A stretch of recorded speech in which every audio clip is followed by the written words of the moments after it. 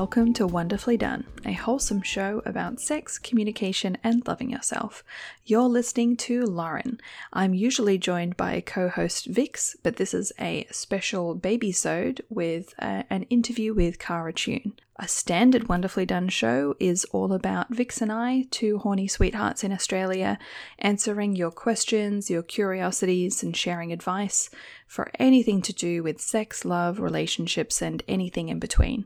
We're passionate about inclusivity, about supportiveness, empathy, and more kindness in the conversations that we have around sex, dating, and relationships. We offer listeners the opportunity to ask questions and have a conversation with us about what's on their minds, what they're listening to, what they're living through. The only rule that we've got is that it's strictly a shame-free zone. Vix and I are not professionals in the field of sex therapy or psychology, just really a couple of sex and relationship nerds that want to bring some wholesomeness into the culture that's around these kinds of conversations. And it's wonderful if the conversations we have are a jumping off point for you to get some extra help, some extra resources, and continue the learning. So let's get on with the show. Today, I'm super pumped to have Cara. She is a good old friend of the show. She's been there since day one, and I'm really excited to talk to Cara today just to nerd out around fan art and fandom. Cara, how's it going? Really good. I'm really, really excited to fan out about fan art with you today. I am a artist and graphic designer and illustrator, living and working in Melbourne. So that's my little thing, and I love fan art.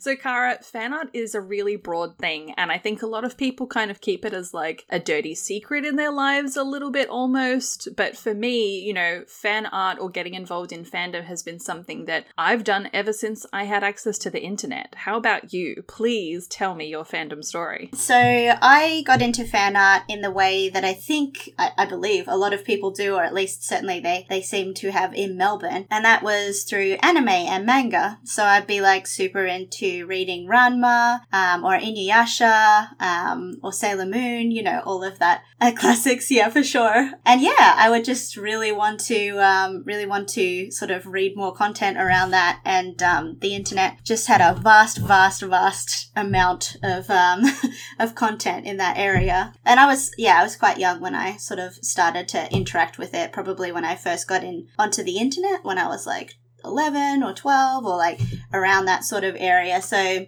I would say at the beginning it was like quite chaste, you know, quite sweet and adorable and whatnot. And that was just the beginning. Oh, it was just the beginning. Characters would kiss and I'd be like, oh my god, they're kissing. Oh.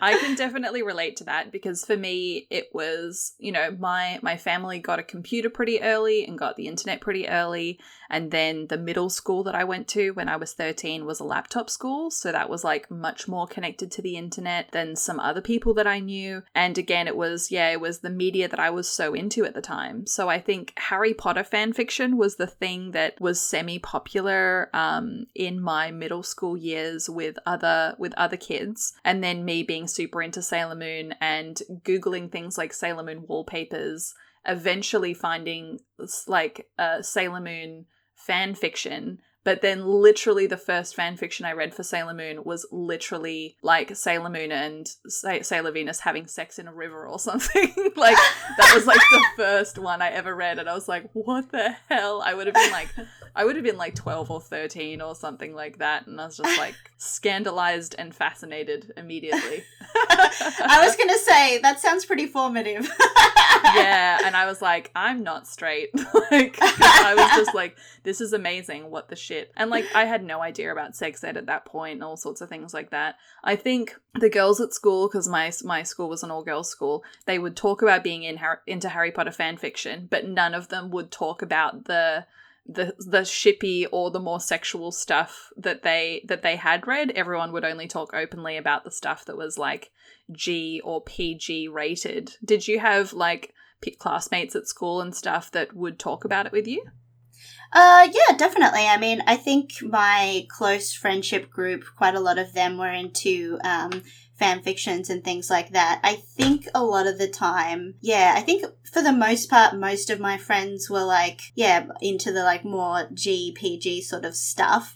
Although I did have one friend, like I think we all have that one friend that was like, and they smash, right? And and when I was younger, I was like, no, that's incredible. But yeah, I think, I had a very similar experience, but yeah, definitely from like, I knew of the Harry Potter fandom and all that sort of thing. I think I came at it, more from, it's weird, like, I think my first explicit, quote unquote, fan fiction that I read was like a Dragon Ball Z one. And it was like, it was really cool. So like, I was super into Egypt at the time, and there was like a weird Egyptian like AU, which is alternate universe, where like Bulma and Vegeta were like stuck in this like Egypt thing, and like they ended up having sex all the time and stuff like that. And unfortunately, it was a thing where it was like, and I this has probably happened to everybody as well, but like it was that thing where I was exploring at the time my interest, and I was I was a young woman that was like, I really wanted to stay a kid. You know what I mean? While all of my peers were like really hungry to like be adults, I was very much like, no, I just want to stay a kid. Being a kid is simple. I love playing. I love like being childlike. And I think in a way some of that still remains. But like, so I was putting my feelers out, but I wasn't really like reading too deeply into like the sex scenes or stuff like that. Cause I don't want to say chicken out, but I'd be like, oh, it's too much. And I would like scroll down. And unfortunately, my dad caught me looking at it one time, and he kind of like made fun of me for it. And it really brutally like ruined, I think it set me back like a really long time, because I was basically like, this is a shameful thing and I shouldn't look at it, and like I've been made fun of. So it really set me back a super long time, I think, in terms of like actually reading the more explicit side of things. But like, it was, I can absolutely relate to that, because when everyone's like, I'm reading Harry Potter fan fiction, I was like, cool. And I'm a very fast reader. So when I was reading what they were reading, I was then like, cool, I've read it. And then I would go into the more explicit stuff. And for me, it just made me feel cool and interesting, because it felt like I had secrets. Like, even though I did not understand much about pornography and didn't understand much about sex or sexual content, it felt clear to me that I wasn't supposed to be reading it. So it made me feel more adult or more interesting to be doing something that I felt I wasn't supposed to be doing. And so I was reading a bunch of explicit Harry Potter stuff, mostly like Draco and Harry shipping type of stuff. And I was a friggin' idiot and saving Word docs full of that stuff onto like my family PC desktop like a fucking nub. Like, what the hell am I even doing? And so my parents also caught me, and they sat me down and basically said, honestly, as soon as they sat me down and I knew it was a conversation about me having that stuff, my brain just went into white noise. I literally don't have a clear memory of what the fuck happened except for the crushing embarrassment. Yes, yes. I was the same. And then I was like, okay, I have to learn how to like hide my shit better. But I was also like in the shame bucket about that stuff too, so I can really relate. Yeah. I actually find that really heartening that in the beginning, and I'm sure like later on, it gave you a sense of power. I actually really like that. That's very cool. It felt like I was doing something for myself, or I was forming my own interests, because I think I'd accidentally come across pornography I think I had to do a school assignment about TV channels, and so I tried to look up Channel 10's website. And if you did 10.com, it was a porn website. What? And so I accidentally went on that at a school library and was also like traumatized. But no pornography looked at all welcoming to me. And it was somehow the bridge between something familiar, which was these cartoon characters or characters from books that were familiar, mixed with this unfamiliar element of sex that somehow made sex or attraction less scary because pornography was terrifying.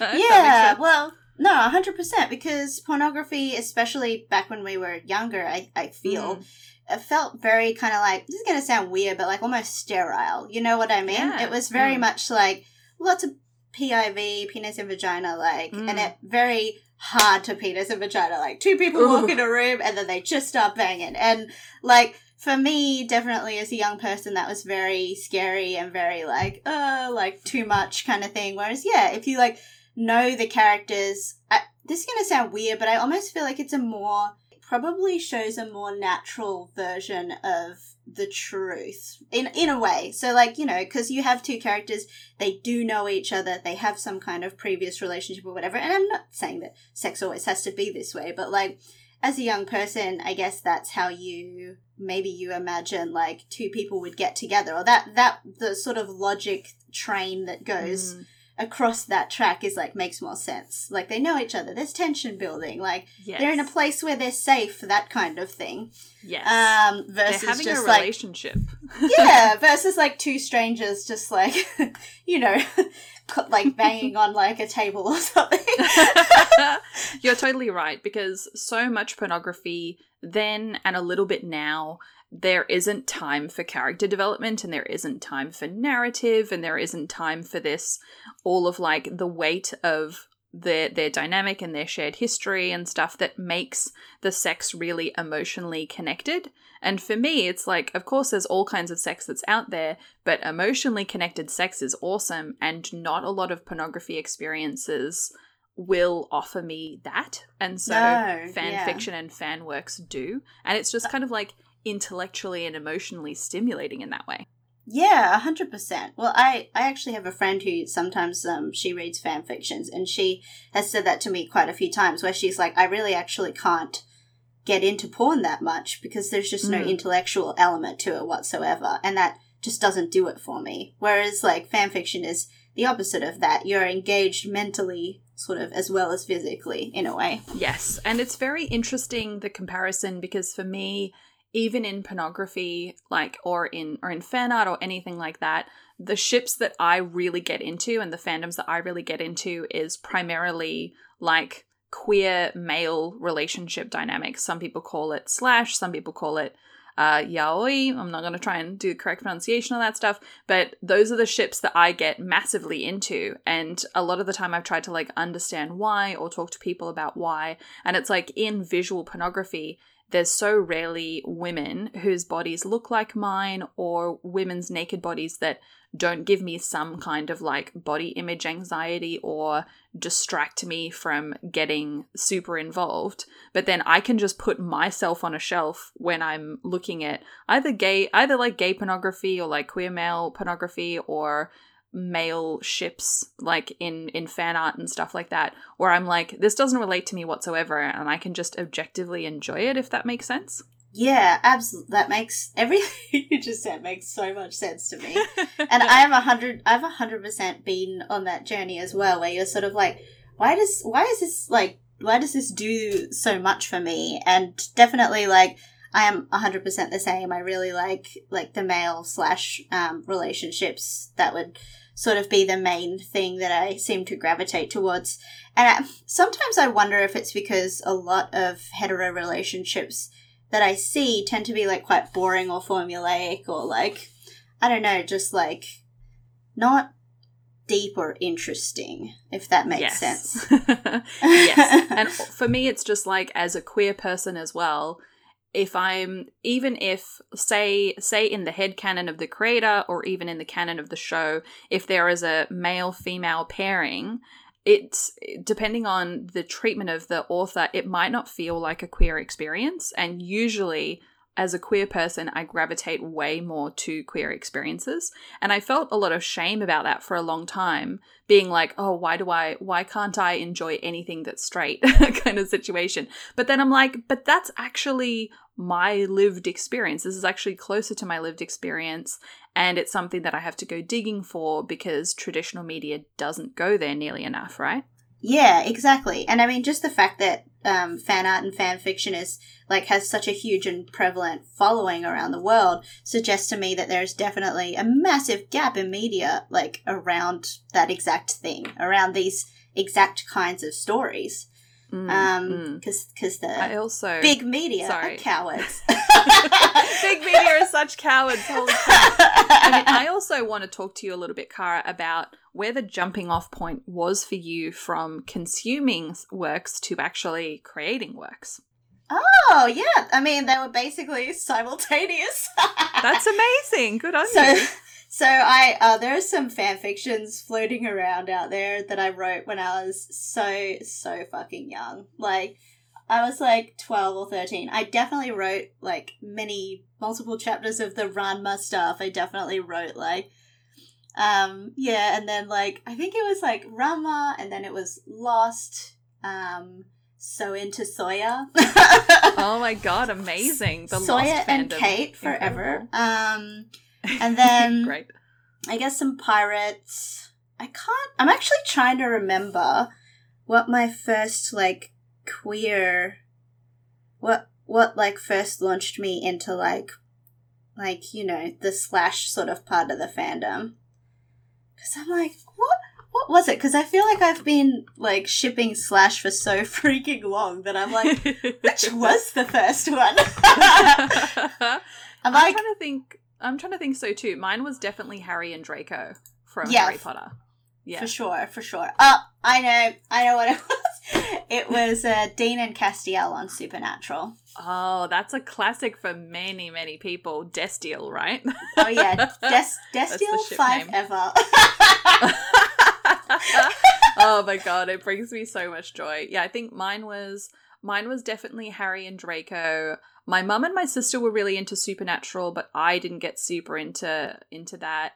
I was very into Hanagram later on. So Hannibal. Yep. Yes. Yep. Yes. The Hannibal fandom. I have definitely done fan art of that. 200%. Incredible. Have you? I mean, would you? Sorry, please go ahead. Oh, I was just going to say, have you ever made fan art or fan fiction?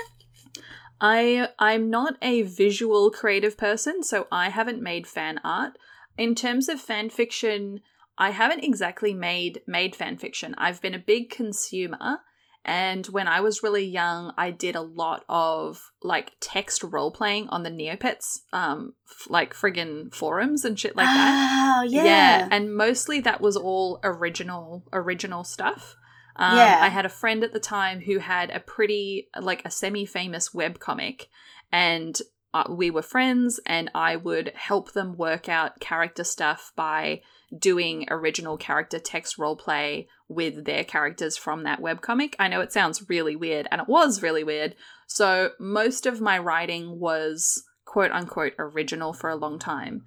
Yeah. And some people do text roleplay in a character voice, and I always really admired that because I'd never done writing where you're really trying to bring a certain character to life. I'd never done that in the text roleplay that I'd been doing.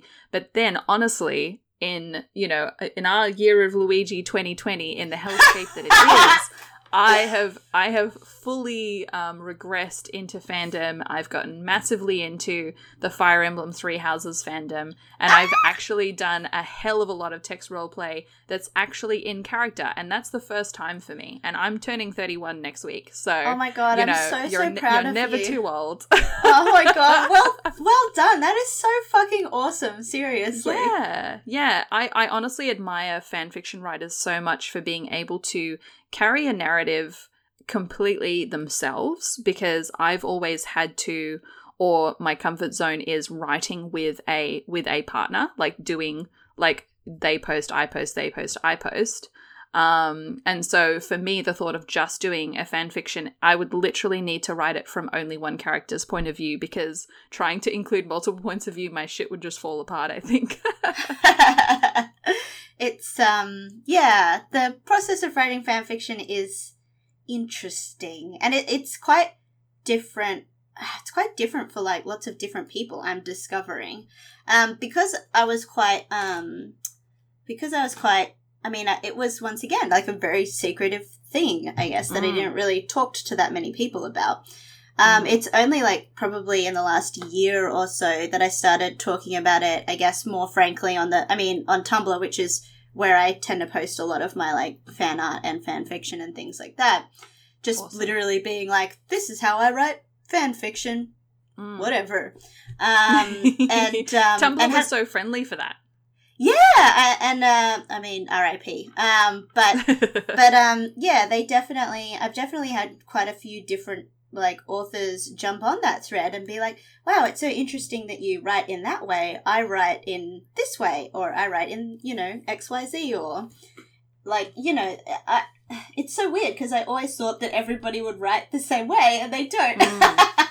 Yeah. That's completely fascinating. Yeah, I've definitely seen some of the fan fiction writers that I really love and follow in the Fire Emblem fandom. They totally write differently, and lots of people will do a one-shot, which is just like one chapter. It's just exploring one idea usually. It might be long, it might be short, but one chapter. And then there's people that do these great epics of like multi-chapter amazingness. And you mentioned the difference between canon typical fan fiction and then the alternate universe stuff where, in the Fire Emblem fandom, because that's a game where depending on your choices, characters will die and will turn on each other, and not everyone gets a happy ending. There's a huge drive in the fandom to fix stuff, not because they disagree with the canon necessarily, but a lot of them are like, in this one, this character lives, blah blah blah, and that can be really nice when you're like, oh no, my babies, you know what I mean? Yeah, my precious beings. So Kara, what do you think? Say, you work in a creative field and you create things yourself, like original content. How would you relate to fan fiction and fan art made based on your work or your own IP? That would be so fun. I mean, I work in the games industry, so everything that I make is reflective of those games. So if I was to make original work, yeah, I think I would really love it. Yeah, for sure. You'd read all of it. You'd look at all of it. I think I would dabble. Because I think there would be some stuff where, I mean, it's almost the same as it feels like almost the same as looking at what other people do with fan fiction. Because you know what you like, you know what your brand of sort of fan fiction is. So you kind of have to go looking for it. Like, you kind of have to dig through a fandom and like look through a few things and look for somebody whose writing style you enjoy. And so, yeah, I imagine that if it was my own stuff, I'd probably read something and be like, oh no, that's all right. Like I'm glad they can enjoy it and I'm glad that they're having a good time, but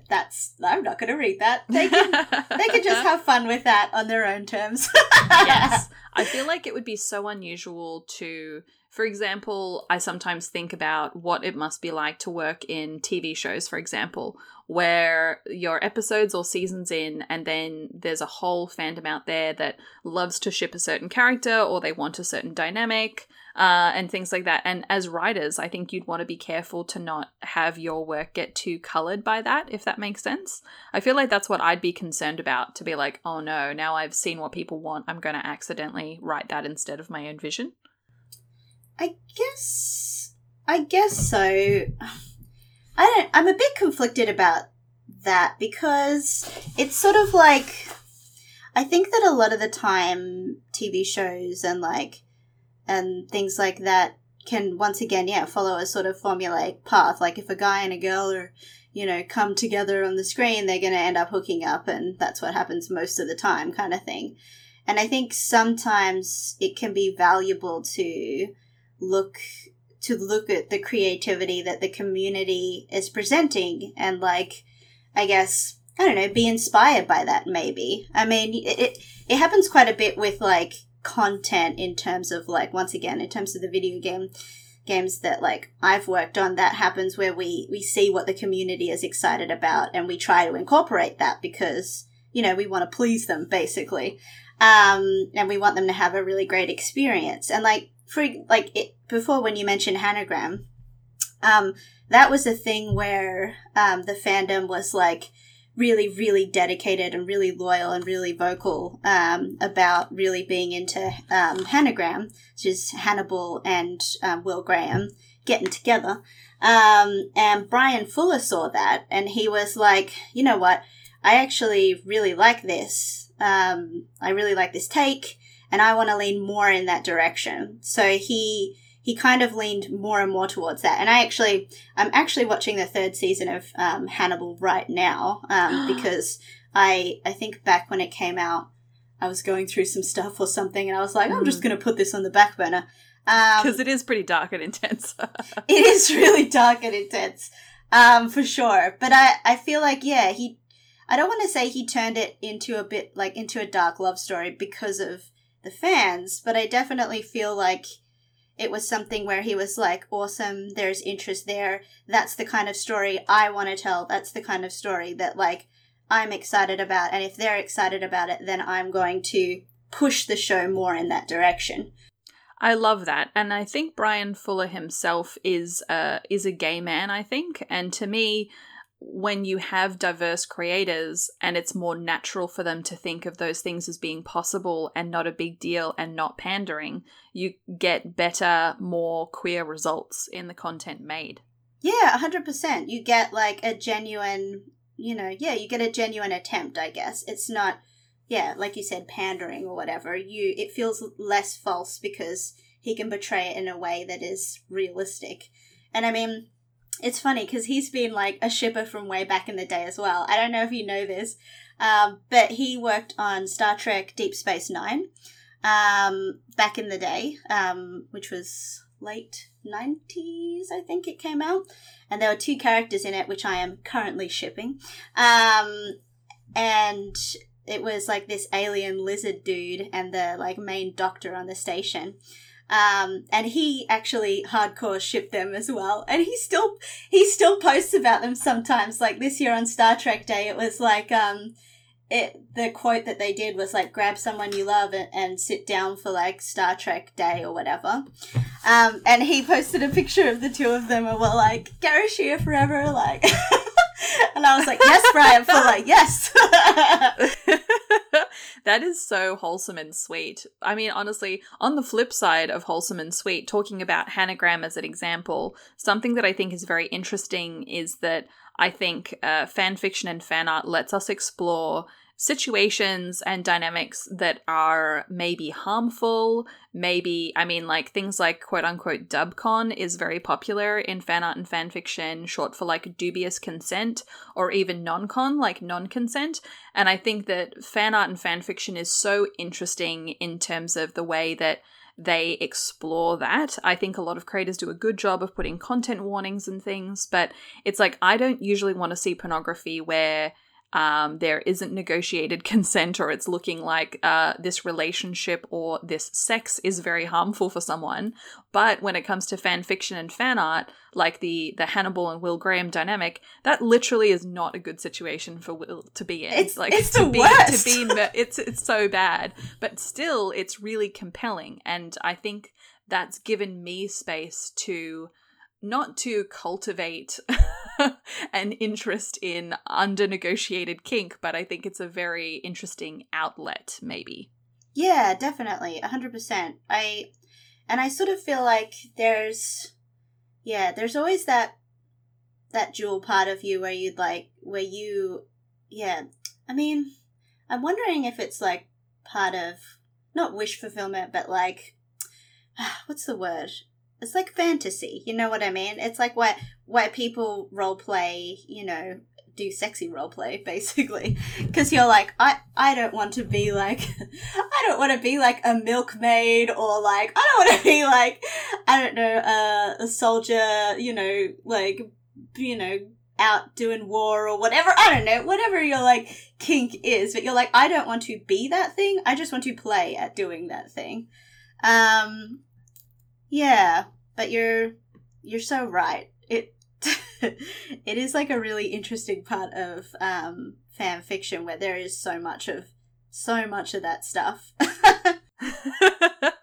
People have preferences, there's people that really like really like fluffy, really like fluffy, super domestic, really sweet stuff, especially if the storyline itself gets really sad or characters really suffer in the storylines. Like, again, with Fire Emblem, like, these are a whole bunch of kids that, like, train together in an academy and then go to war where not everyone's gonna live, kind of thing.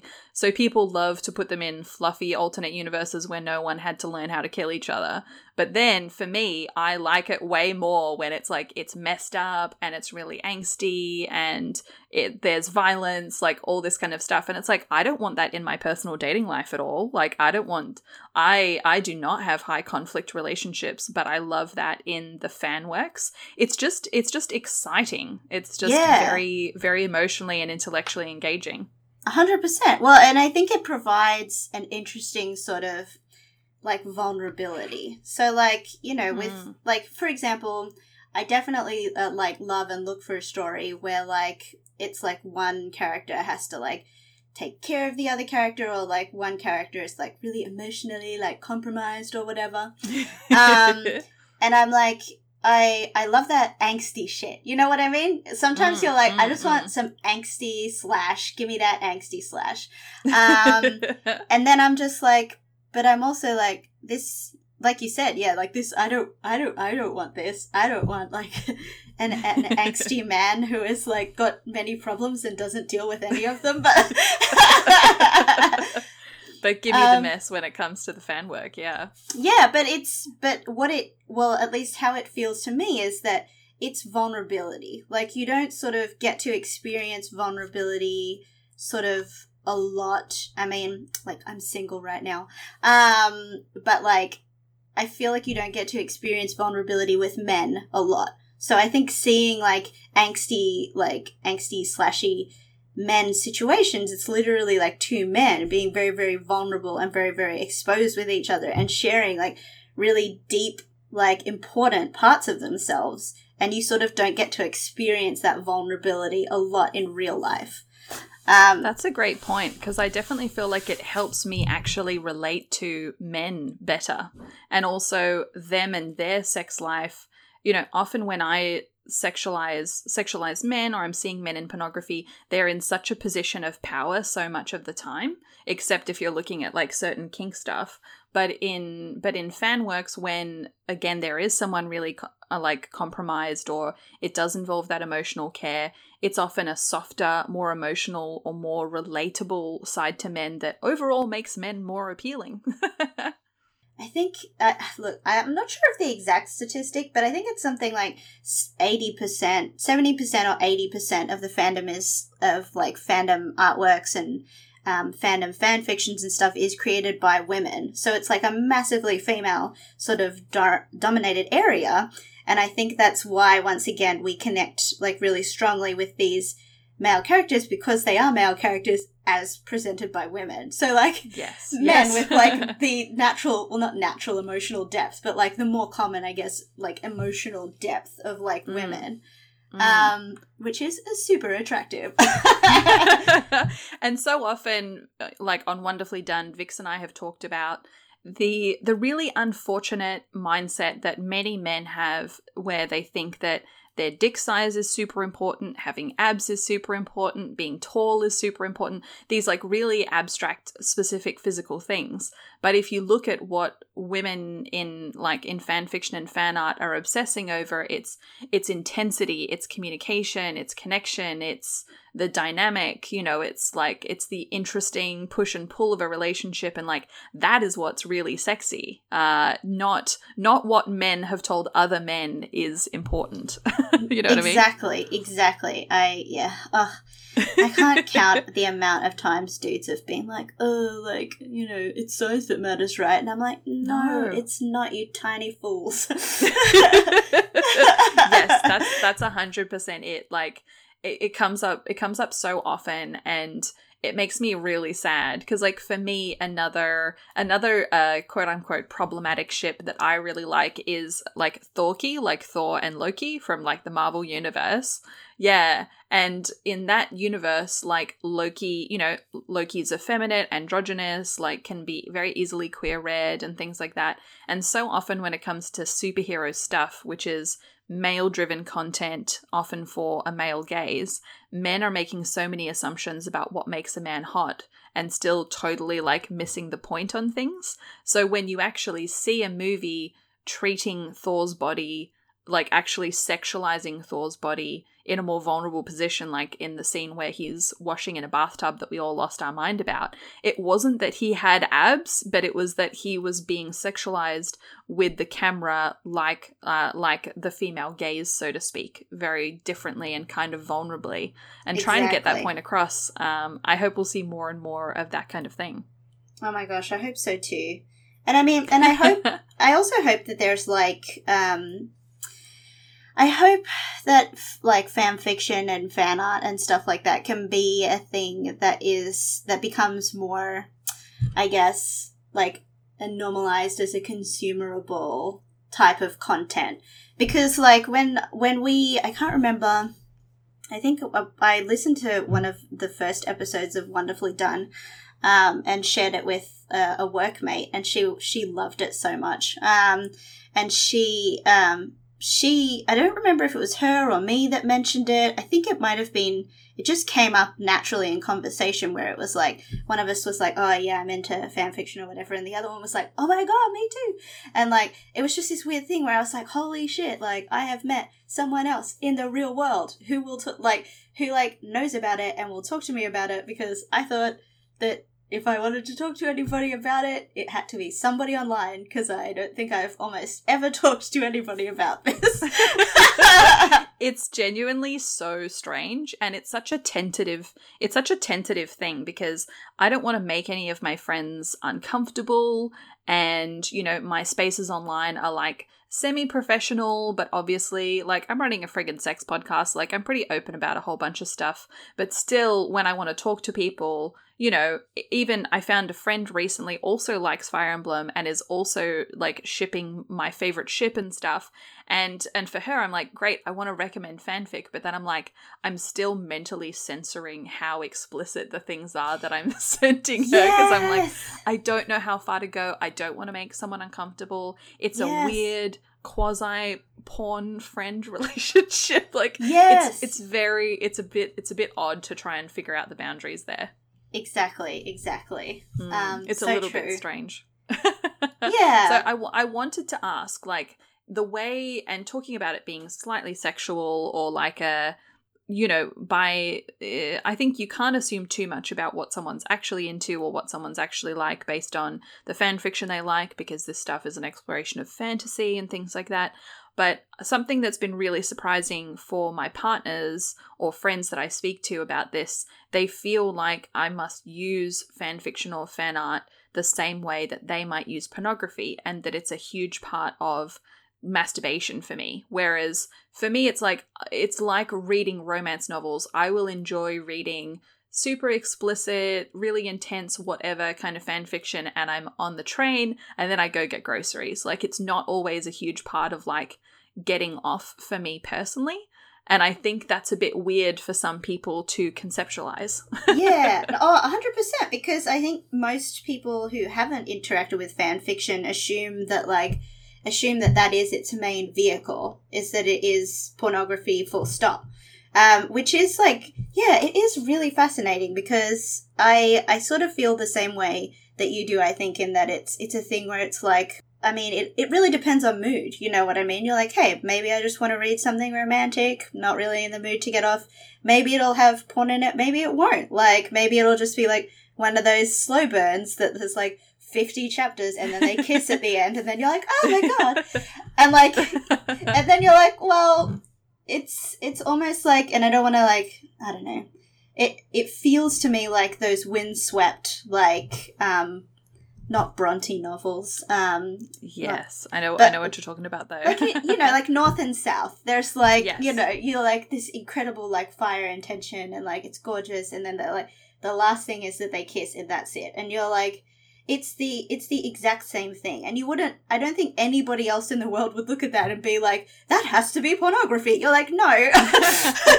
You're like, no, it's like, it is romantic. It is enjoying romance, you know. But I mean, obviously, yeah, like, I find that, it depends on mood very much, because there are some fan fictions that are like that, where you're like, yes, I really want, like, a nice story. And then there are others where they're like, yeah, this is, like, mainly porn.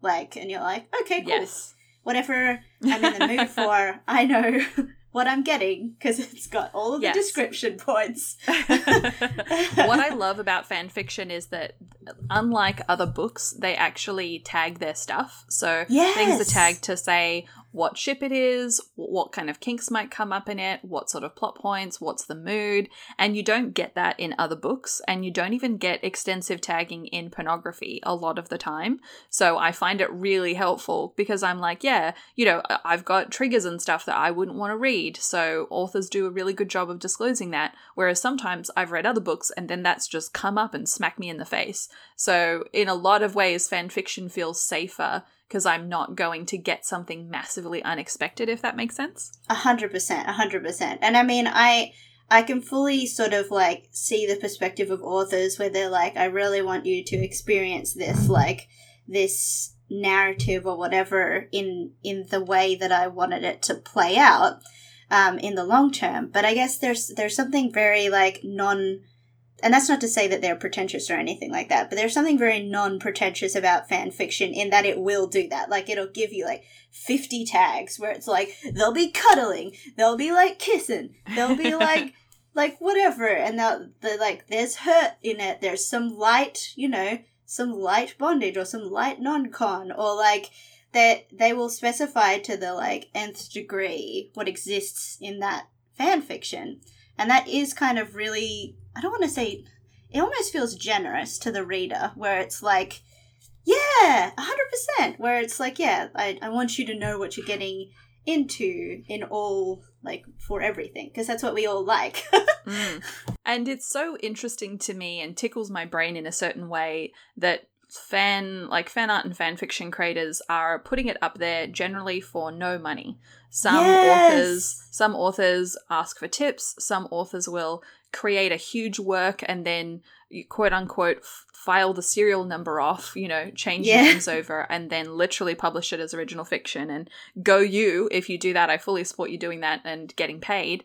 But it's interesting. It's different to creating and posting your own amateur pornography of yourself, because you're offering sexual content that isn't sexualizing yourself in a way that I find very, very fascinating. And it seems like lots of creators are like, this is a way for me to sexually express myself that isn't involving myself, and it feels safer for me, or more of an abstraction, which I think is very fascinating. Yeah, exactly. And I mean, that's a lot of what we've been discussing today, which, like, makes sense because, we're on a sex posse podcast. But, like, we haven't really touched almost at all on, like, the other side of fan fiction and the other side of fan art, which can just be, like, fun or silly, or, like, here's that character you like with long hair or short hair, or, like, here's some comics that will make you laugh. Like, I used to do, I mean, sometimes I still do, like, silly comics or whatever, about, fandoms. And yeah, sometimes I get comments from people that are like, oh my god, I laughed my ass off, or like, I literally dropped what I was doing because it was so funny, and, like, stuff like that. And it just gives me, like, such a good feeling to know that, like, I gave that to somebody in the world just for no reason. You know what I mean? I'm like, I literally made a human stop what they were doing and laugh somewhere on this world just because of what I drew. So generous. So generous and so lovely. One thing I wanted to ask is if fan fiction or fan art, creating it, the community around it, has it helped you learn anything about yourself, or how has it benefited you in the past and today? It's benefited me in many ways, obviously, because I've been able to express myself creatively through that platform and connect with a lot of people creatively through that platform. But I think it's also been really, really valuable in terms of what it's taught me, not just about myself, not just about my, like, sexual journey or whatever, but also the things that it's taught me about people. Like, there was this fan fiction that I read once, which was like a Red Dead Redemption fan fiction. Oh my god, cool. Yeah, where John and Arthur ended up getting together, and they had a they had a, like sort of, I'm trying to remember what the name of it is, but it's like a three-way queer relationship, like a triad almost. Oh, yeah. Mm-hmm. With John's wife, and basically, like, John and Arthur were together, and John and his wife were together, and John's wife Abigail and Arthur had this, like, really nice kind of, like, mutual sort of understanding and, like, mutual respect and mutual care, where she was like, I know my husband loves you and he loves me as well, and, like, I'm like, I want you to be part of our family, basically. So wholesome. And it was so beautiful, and it's going to sound like funny, but it actually, I feel like it really made me understand why people would dream of having a life like that. Like, oftentimes we see, like, straight relationships idealized, where it's like, you know, this beautiful husband and wife have a beautiful child together and, like, they have this beautiful life, and you're like, oh, that would be so nice, or whatever. But I don't think I'd ever seen, like, a triad shown in this beautiful, sort of idealized kind of domestic way. And it was really, really cool, because it super actually opened my mind to, like, being like, I understand it now. Like, I couldn't understand it before. Like, logically in the past, I've, like, respected it, and I've been like, if people want it, that's cool, and I'm behind it and stuff like that. But I don't think it 100% clicked with me until I read that fan fiction, and I was like, oh my God, like, my mind has literally been opened and I get it now. And I think what fan fiction can give to people is that capacity to understand. You know what I mean? Is to, like, because these relationships are so rarely shown in media, we don't sort of have that depth of understanding that we have about hetero relationships, because hetero relationships are fucking everywhere. So yeah, I think there's missed opportunities in media that fan fiction really sort of allow people to explore and learn from. And I think that's an incredibly, incredibly valuable thing that a lot of people don't maybe even know about. I'm definitely nodding a lot listening to that, because one ship that I got really into would be Connor and Hank from Detroit Become Human. And yeah, and, like, as a ship, that's like a young, attractive, quote unquote android, and then an old, grizzled, arguably not attractive old man who's an alcoholic and super messed up, and, you know, and, like, that's a dynamic where it goes so much into PTSD, it goes so much into grief, alcoholism, into, like, ideation around self-harm and things like that, where there's actually so much compassion and loveliness that happens in so much of that ship that I wouldn't say it's how you get an education on this stuff, but it can make you so much more compassionate.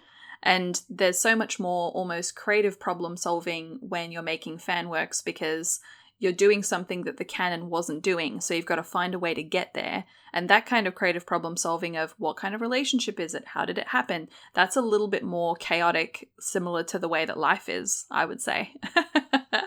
Makes it more human and relatable. I'm conscious of time, but for any listeners out there that are interested in getting involved in creating fan works of their own, how would you recommend getting started? Well, like you said before, you can do things where you do, like, role play with people. You can do things. I mean, it's hard because Tumblr used to be, like, a really great place where I would just be like, just go to Tumblr, type into Tumblr whatever thing you're into right now, and see what's out there, kind of thing. But yeah, I guess, I mean, I'd love to sort of say, just grab a pen, dude, like, write it down or draw it, or, like, you know, just get into it. But I know there are, like, a lot of people that sort of don't feel comfortable doing that, or don't, like, haven't sort of had the skills or the practice. But yeah, I mean, for any kind of art, I always feel like if somebody's like, how do I do this? Often I'm just like, you just got to do it. Like, just get out there and, like, put pen to paper, and it might not work out the first time, or, you know, you might not be 100% happy with it, but just make it. You know, you don't have to, like, even post it if you don't feel, like, comfortable posting it. But yeah, there's so many avenues I really miss Tumblr. Like, I really miss what Tumblr was. Yes. I think I see a lot of fan art and fan fiction writers on Twitter now. Often they do have just an account that is their fan work that's not related to themselves personally or personally identifiable, but that's where they'll post and say, I just uploaded on Archive of Our Own, or I just put this fan art up. I've also found that a lot of fandoms have Discord servers now, which often can be semi-private as a platform, and it's a Discord for a ship, or it's a Discord for a show or something, and that can often be a really supportive place where people post their work in progress or post snippets of fan fiction and say, how's this characterization, or I'm stuck on a plot point, and I've seen that work out really nicely for people, which I think is really nice. So maybe Discord for some people out there. Yes, definitely Discord for some people for sure. Or getting onto fanfiction.net as well is good. I would almost have said in the past, like, DeviantArt and stuff like that, but that's basically gone too. I don't know. I think that there's going to be a new wave of, like, a content platform sometime in the near future, because it just seems like when Tumblr, like, fell from grace, it really left, like, a huge, huge hole in the market in terms of, a space like that was needed. And, like, Discord kind of fills it, but I don't know, there was always something really nice about having the unexpected. And it's you could still get discovered by people on Tumblr. Like, it was still findable and trackable in a way where Discord really isn't. Yeah, exactly. You have to sort of be in the know, or, like, find the group, or It's very interesting. I've also seen a lot of kids on TikTok these days post about Wattpad, WATTPAD, which seems like a fan fiction platform that I haven't looked into too much. A lot of people are like, fanfiction.net was okay. Now Archive of Our Own is where the more highbrow people do longer form stuff. Wattpad seems more popular with younger people. I don't know too much about the difference. Most of the stuff that I read is on Archive of Our Own, though. Yeah, me too for sure. And some of my stuff is posted up on there as well. Yeah, brilliant. Well, that's a pretty good segue, Cara. Is there anything that you would like to share with the audience, anywhere that people can say hi to you online, chat to you about the fandoms that you've listed at all? In terms of where people can find my work and things like that, I sort of post relatively regularly on my Instagram, which is just Cara Tune, so that's CARATUNE.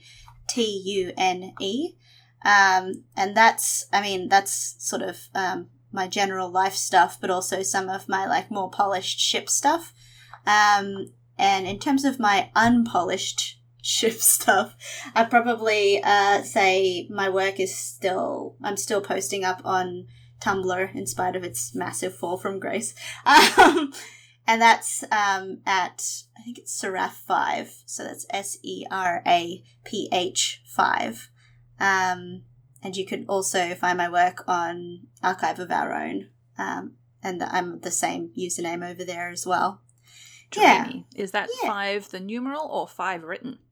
5 the numeral. Yeah, sweet. Awesome. Well, Cara, thank you so much for having a chat with me on Wonderfully Done for this very passionate babysode for something that has really been helping us get through 2020. So I hope you've had a good fun time having some chats. Yeah, I've had a great time. It's been really fun. So any dear listeners, if you want to chat with Cara, you want to check out some beautiful art, you want to scream about fandom to her and to us, absolutely get in touch with us anytime. You can chat to Cara directly, or The Wonderfully Done Show can be found on Twitter at Done Wonderfully. And if you wanted to give feedback anonymously or ask questions for a regular show, or there's a babysode that you want to see, you can head on over to curiouscat.qa/wonderfully done, or of course you can slippery slide into our DMs as well. And Wonderfully Done can be downloaded wherever you listen to podcasts. And hey, you're doing wonderfully.